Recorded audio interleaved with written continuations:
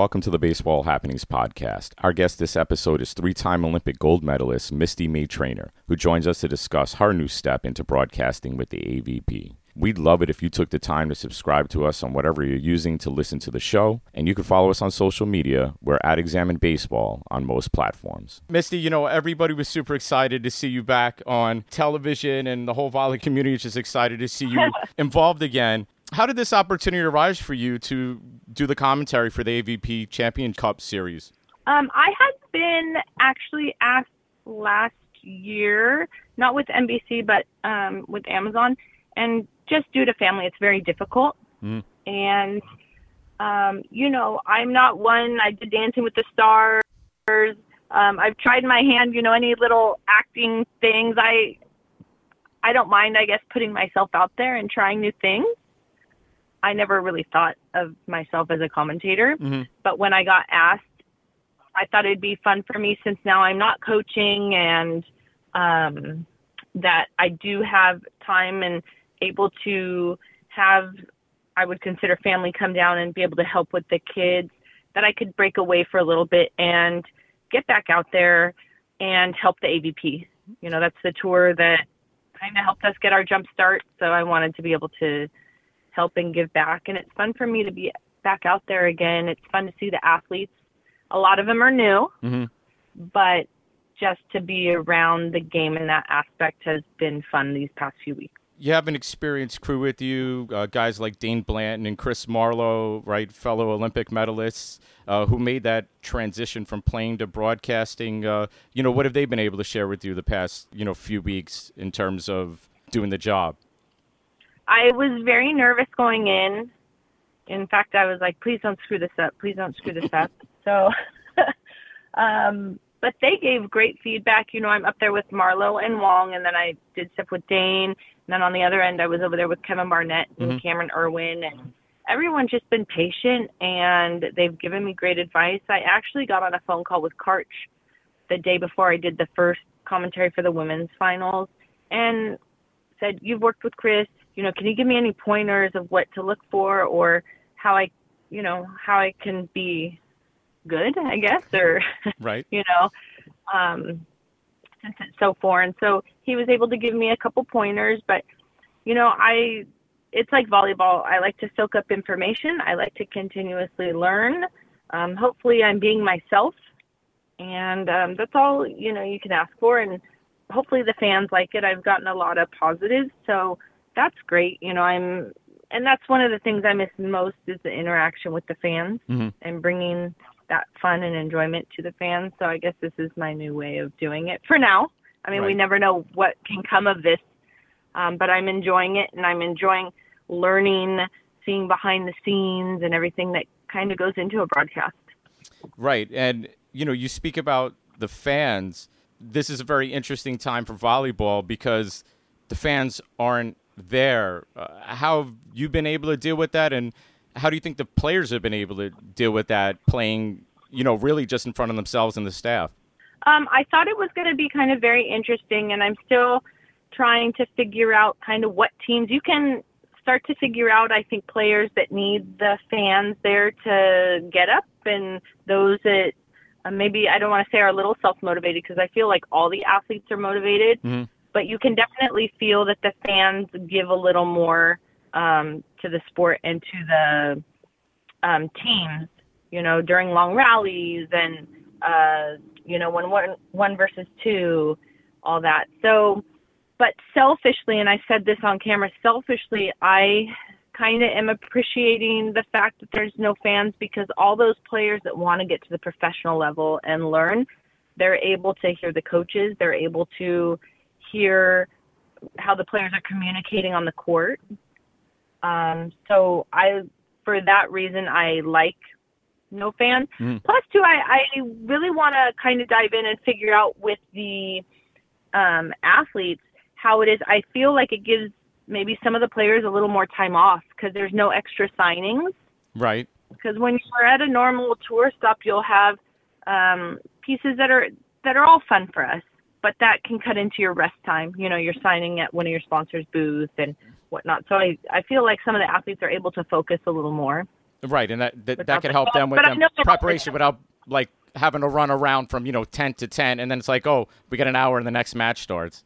right. But the fans are what create the game. The fans create the atmosphere, and AVP is doing a good job of that. It's for what they're able to do. But I want all the fans to know that they are as much part of the AVP as the players are, and they create that atmosphere, and it is missed. Yeah, here in New York City, right, it's like an event that we look forward to, the last few years, and it's really excited for the community to come out and see everybody, literally up close, and we hope that we can get back to that sooner than later. What's that also been like with like the protocols and having to go through testing and the cleaning? Can you explain from, again, being up close to that, what that experience has been like? Because I'm sure that's unlike anything, you've had to do before. Right. This is the first time I've gotten tested, and we get tested weekly. And, thus far, everybody's negative, which is great. That means everybody's doing their job, doing their part, and really taking this seriously. But I feel as a whole community and world, we're so used to doing the little things now that it doesn't seem as far out of the norm, washing your hands, sanitizing. I think it's interesting. I don't know. You've watched, but instead of the ball, shaggers then giving the ball back to the players, there's a ball rack, which I think is very creative. And, the balls are sanitized. And so the AVP is taking it very seriously, which, again, all the players are doing a great job, too, just because of the test results. But to me, nothing kind of feels out of the norm, if you will. Right, because like you said, there's all these little adjustments that we've had to make in recent time. Right. What do you feel like you've been able to add as, someone who's had such success at the highest level of game?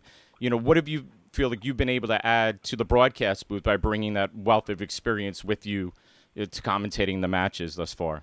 I've been getting a lot of positive feedback. They like how my insight into the game, and as a player, what did it feel like getting served all the time, or just personal experiences.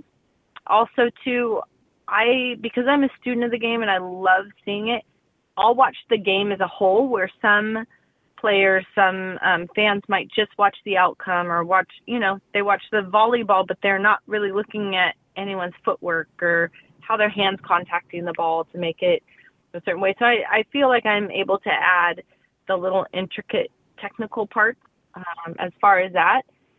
And two, just from my personal experience, playing against some of these players, what I would do.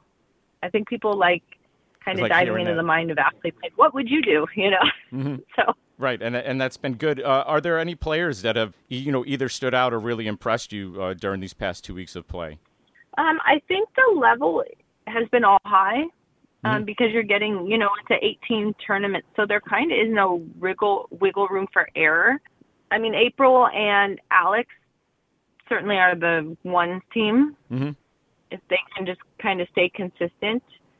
The Canadians, this is my first time actually seeing them in person, so it's nice. The younger players, you got Bonso and Clays who are good, who are physical. In my mind, I feel once they get the basics down, they're going to be that much better. I feel they are tripping themselves up with trying to do too much. Are you able to go a little deeper in that? Because like people, from the outside would look at it, but like, oh, look, Sarah could do some impressive things, and so can Kelly. And then you're like, they're trying to do too much. I think offensively, they don't need to be, just from a player's point of view, get the basics down first, learn the basics, defense, be consistent at that before you start throwing in different offenses. And, right. Because you always need a foundation to back up on. And I feel when they get in those tight spots, they can't back down. They've kind of lost themselves in trying to be too tricky or outsmart the other team. It's like, yeah, you want to outsmart the other team, but you need to be able to do that from your foundation and just by having the basic skills and the basic concepts down. And that's it. And I think they would really be a team to contend with. Sarah Hughes is in a tough spot because she's just bouncing, she doesn't have a partner, but she's found her way with Brandy. I do think there's definitely stuff Sarah needs to work on as far as developing her overall game and offensively court awareness. But everybody's taller. That's the one thing I'm noticing. I was the short one. Everybody thinks I'm tall, and I'm only 5'8.5", 5'9" with shoes on. So I was the short one on the court. I'm getting served all the time. Everyone was 6 foot plus. Well, it seems like now everybody's like 6'2" plus. Right. Everyone's getting taller, and but they're all athletic, which makes it fun. And do you attribute any of that change because the game has picked up prominence at the younger levels, whether, the emergence of like club and college beach volleyball? I mean, I think the game's becoming more popular anyways, and I would like to think Carrie and I had a hand at that. Yes. But even indoor, just the kids these days are getting taller. Mm. So you coach 12-year-olds and they're looking at you eye to eye, so it's just everybody's growing indoor, beach. But I think a lot of the younger kids, because there's so many tournaments and so many avenues for them, mm-hmm. they're experiencing the beach game and having a lot of fun with it. Yeah, they definitely are. Even here in New York, it's really starting to grow and right. take off. You mentioned also on air about like the longevity issue. You pointed to players even like Lauren Fendrick and in April. And if you look on the men's side, you have Casey and Gibb and Lucena and Dalhouser, right? They're all in their late 30s, early 40s. Johnny Hyden, and they're still like at the top of their game. You discussed this a little bit on air, but what do you think has helped that push as compared to other sports where you don't see players in those ages being still the dominant players in their sport as a whole? Well, I mean, definitely if you're an indoor player, I always play indoor as long as you can. The beach will always be there. Mm-hmm. Because to me, your body can only withstand that hard wood for so long. Sure. Knees start to break down and backs.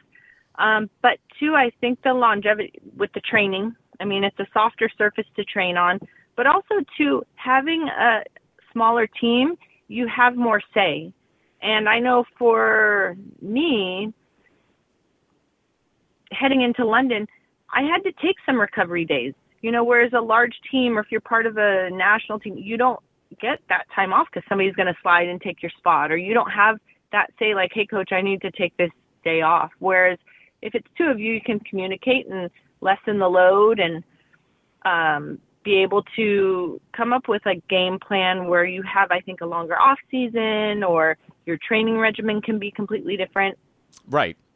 Yeah. You can, it's managed in different ways, and, almost like what the NBA does where, what they call like load management, right? So you're saying that's easier done in doubles as opposed to a sixes team where, like you said, there's people that just can slide right in, and take your spot. Right. And I think so, because even if there was a day off I needed with, let's say I needed a day off and I was like, Carrie, like I can't go today and I just need a day of recovery. She could go with our coach by herself, or, and I'm not saying that happened, but there's more flexibility there to be able to listen to your body and, what each person specifically needs. But then too, training's changed over the years as well. Even from when my dad played in the 60s, mm-hmm. the equipment's changed, training's changed, and it's allowed, players to have a longer play life. Right. The nutrition and the weight training and all the other things, that that go along with it. You're right. All that has definitely changed. So what are you looking forward to as they enter the final week of the Champions Cup? I mean, I feel like the top two teams have kind of locked in their positions for mm-hmm. I think there's a bonus pool, What I'm looking forward to on the men's side, I'm really loving seeing those smiles again, and just that passion and I've said this several times, from Nick and Phil.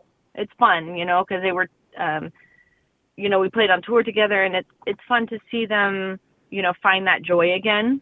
Mm-hmm.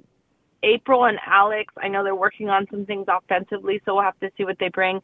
I think at this point, I've told all the teams, you go in not expecting anything, just to have fun, because you don't know when the next time you're going to compete is.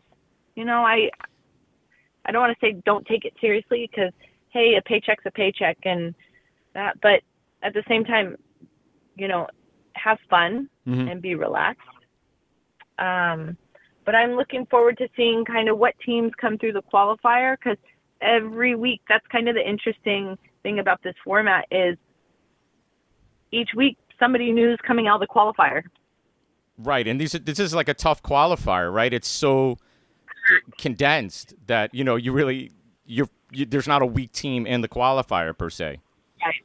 Right. And it seems so that makes it fun. And I know Alex and April were pushed by a girl that was on the team at USC when I was there, and they were a new team out of the qualifier. So it's fun to see just new faces. Definitely. Do you have any hopes of doing like more broadcasting, or even possibly like the Olympics if we can get there in 2021? I know. It was funny because every time I show up, I'm like, well, they haven't told me to walk the plank yet, so I'm good, I guess. So every time I leave the broadcast booth, I have fingers crossed, like, oh, I hope I get to come back again, because I'm having fun with it.